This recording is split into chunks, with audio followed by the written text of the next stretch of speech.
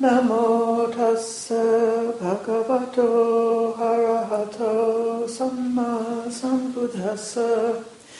Namo tassa bhagavato arahato samma sambuddhassa. Namo tassa bhagavato arahato samma sambuddhassa. Buddham dhammam sangham namasami. Friends, I thought of speaking about resolutions today because it's the new year, and it's a time when sometimes people think of evaluating themselves and making resolutions of things that they would like to do better. In the Pali, the word for a resolution is called an adhitthana. Thana means to stand. And the satipatthana is an upatthana, which is a foundation. So adhitthana, adi is sticking. So if you're going to make a foundation and stick to it, put your stake in the ground, make a strong decision, that would be called an adhitthana. For example, sometimes in going to a meditation retreat,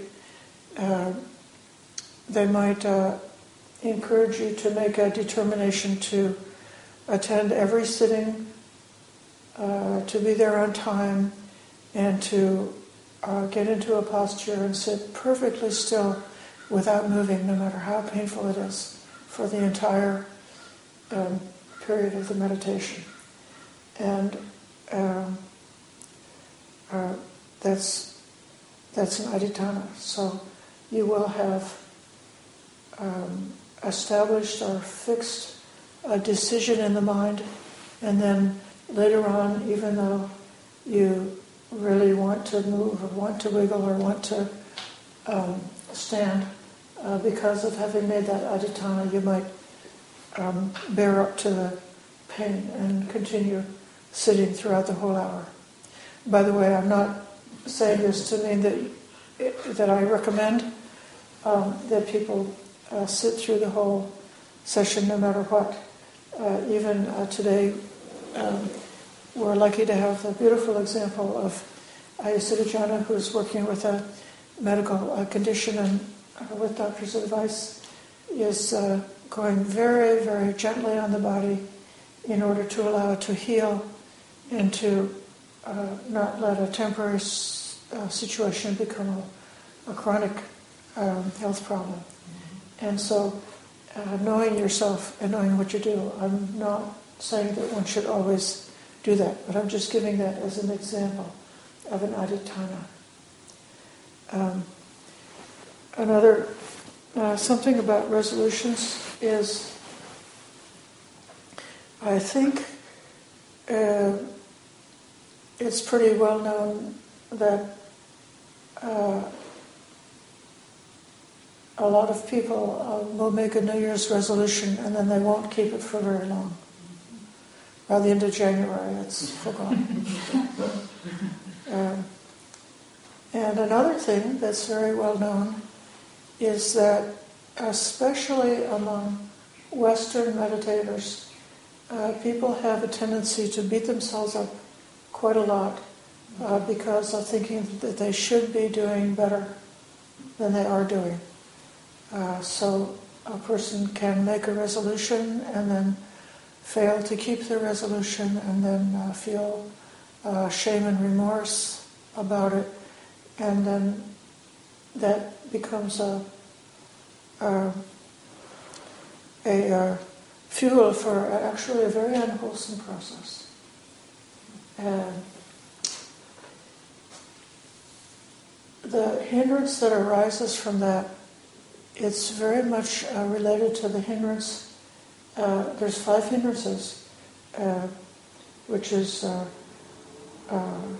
sensual desire, hatred,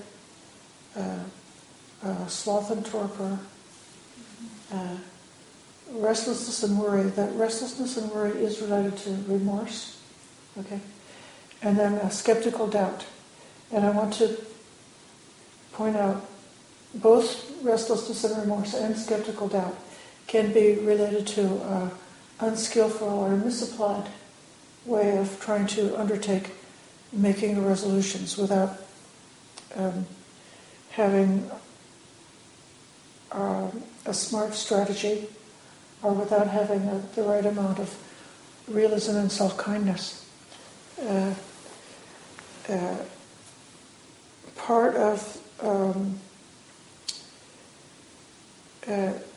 restlessness can come from a lot of different causes. Actually, any situation where you would like for reality to be different than what it is can give rise to restlessness. So, if you're overtaken with desire, then you want to have something that you don't have, and that can cause restlessness. If you're overtaken with hatred, again, you want that so-and-so to not have all those qualities that are hateful to you. And again, that causes restlessness because of discontent. Then sometimes just the physical energies in the body can create restlessness. Sometimes in meditation you feel like your skin is crawling and just too much tension, and it could be because something happened that triggered a lot of thinking, or took too much caffeine, or any kind of number of reasons. But then this self-blame or remorse is something that can cause a lot of restlessness, or a kind of a compulsive thinking process where one is reviewing what happened and trying to think, well, if only I had done something differently, it would have turned out differently, or something like that.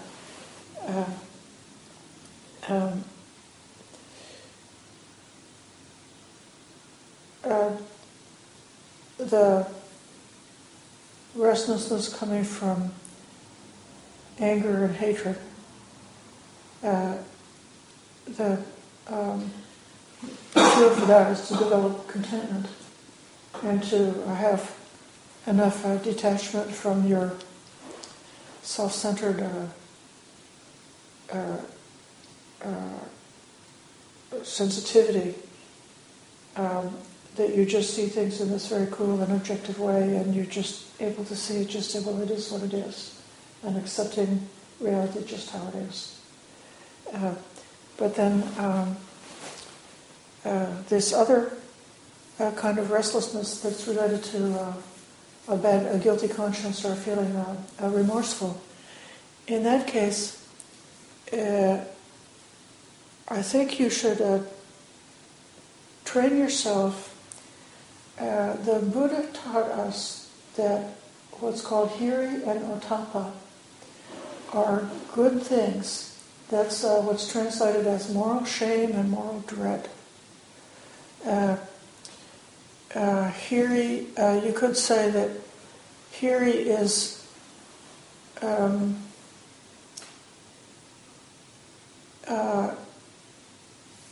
like an inner reflection of a social shame. Like if anybody saw me doing that, I would feel terribly embarrassed. And so I can sort of shame myself about it, or I can, in a way, it's a reflection of self-respect. You say, well, I don't want to be the kind of person I'm not the kind of person who does that. And so that arouses hiri. And then ottappa is the fear of the consequences. So if you think, well, if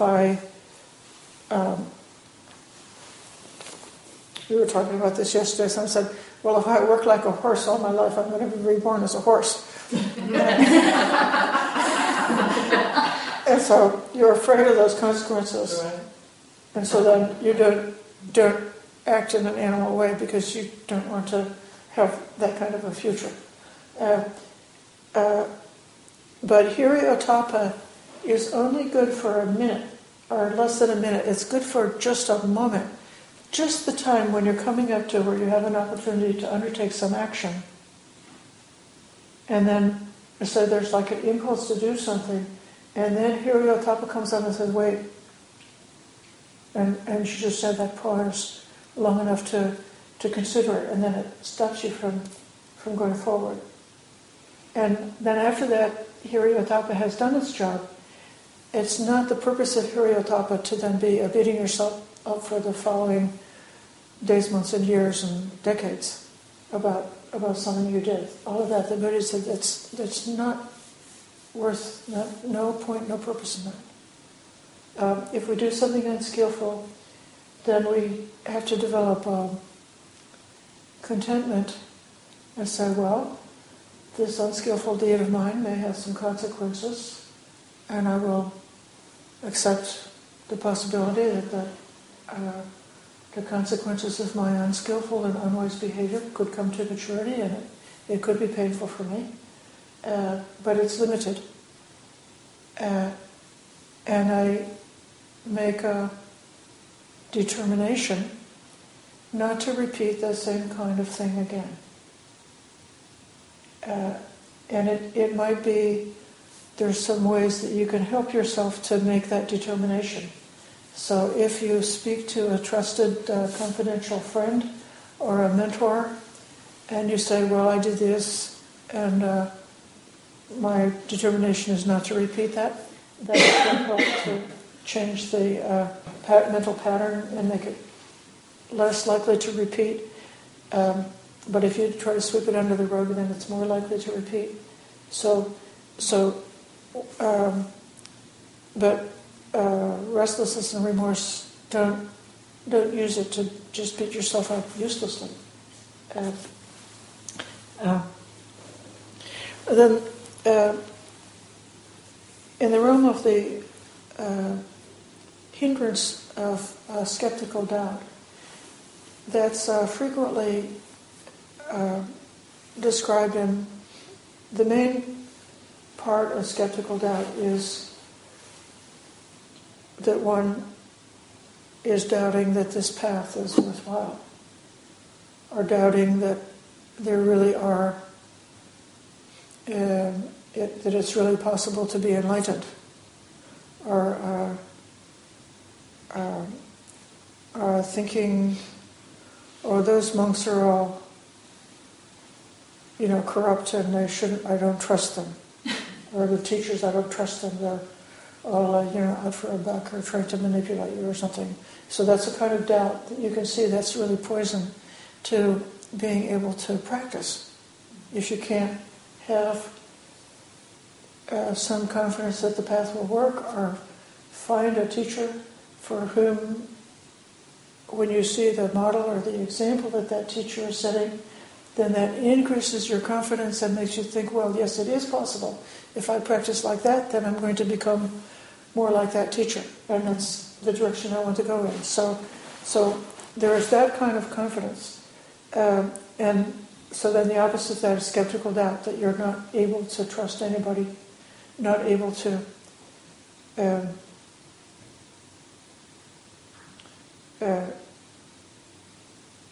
see the good in the learning opportunities that come our way, but instead always seeing the dangers or the negativities.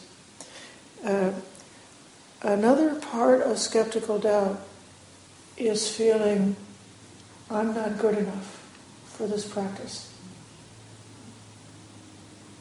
If you feel, I don't have any willpower, I've been trying this meditation for so long, and still when I sit down the mind is restless, so I'm no good, I'm not able to meditate, I'm never going to be able to, I'm not, it's my karma, I should just go and do a lot of good deeds because I'll never be able to realize insight or something like that. And so that kind of self-doubt also is very toxic to practice. And I feel that when we make our resolutions with a lot of enthusiasm, but without enough wisdom or enough skill, when we're not smart about it, then it could be that we'd be setting ourselves up in a way that can feed this self-doubt.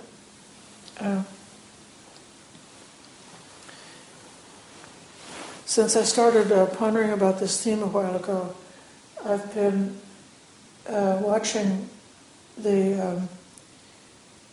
all of the fluctuations of the sankhara of volitional intention.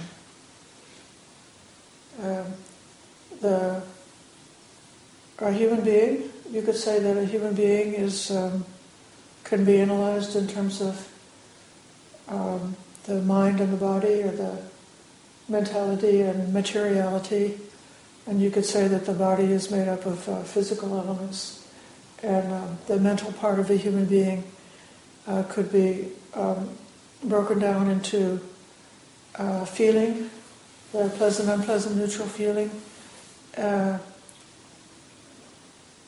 That's what is continuously arising. That's like the very first thing we experience when we have an experience. The Pali word Vedana, which is translated feeling, it also sometimes is translated as experience. So if you're conscious and awake and you experience something, the very first part of it you experience is just this. It's almost it's conscious, but it's not even yet verbalized. It's just if something is pleasing or inspiring or uplifting, you just can feel a kind of a relaxation and an opening up and a welcoming or an accepting or turning towards that experience. And then if the experience is negative, dangerous, frightening, destabilizing in some way, then before you could even verbalize about it, you could feel this shrinking away, this turning away, this don't want to see it, closing down. So then conditioned or coming up almost the same time as the feeling is the perception, which is coming close to where we name something that we would recognize. Like I might recognize each person here according to their name. So, I see you and I know who you are. Or it could be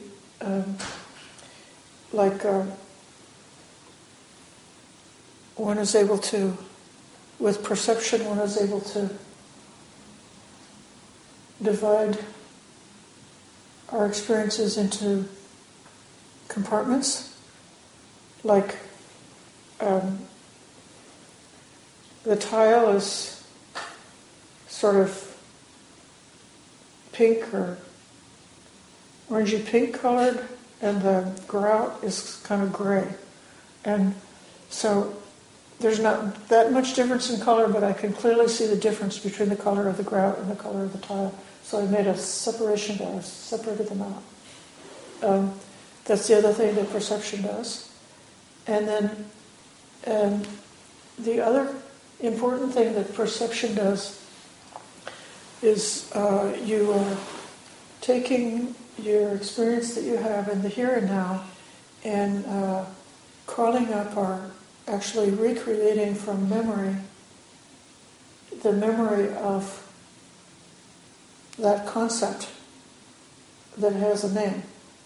So like when I was looking at the tile, I was trying to remember how to describe that color. Right? So doing this, one thing that happens is that the memories that we have are filed in the mind, and in the same file drawer with the memory is the emotion associated with that object. So then, if you see, there's something, you feel like danger, danger, but you're not even sure what it is, okay? And then, an instant later, you would say, oh, it's a tiger. And then, all that, everything that you've got, the whole fear factor comes up with the concept of tiger. Then you have all this knowledge about why you should be scared. And so then the perception has the function of creating a sort of a feedback loop with the Vedana to intensify and build it up. It builds up the intensity of the Vedana until finally it matures to a point where we need to do something about it. And that's where the sankhara, or the volitional formation, comes in. Now, just for your clarification, when you speak to other Buddhist philosophers, this whole process that I talked about of making the distinction between the grout and the tile, or the distinction between a tiger and another kind of animal, or the perception process, and then the proliferation process, and the whole thing, the overarching, everything is called sankhara. That's a formation. That's when you are like creating your world through the mind. So what you're experiencing is something that's happening in your mind.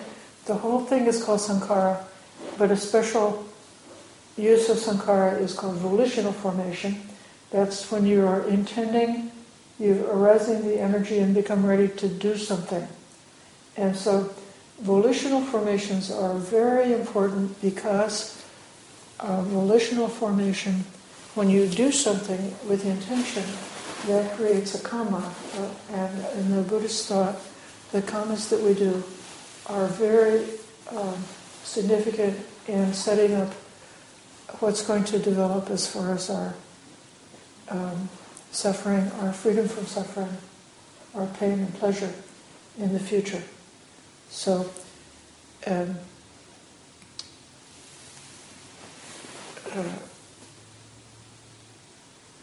volitions that are not accompanied by wisdom are otherwise frequently directed, especially by greed and hatred, and they can be and biased because of a selfish point of view, and those kind of volitions have a high likelihood of resulting in unskillful karmas, which would mature into our future unhappiness. But when our intentions are pure from those unwholesome roots, when our intentions are guided by non-greed, non-hatred, and non-delusion, then volitions can be real wholesome and essential on the path. So I'm trying to suggest that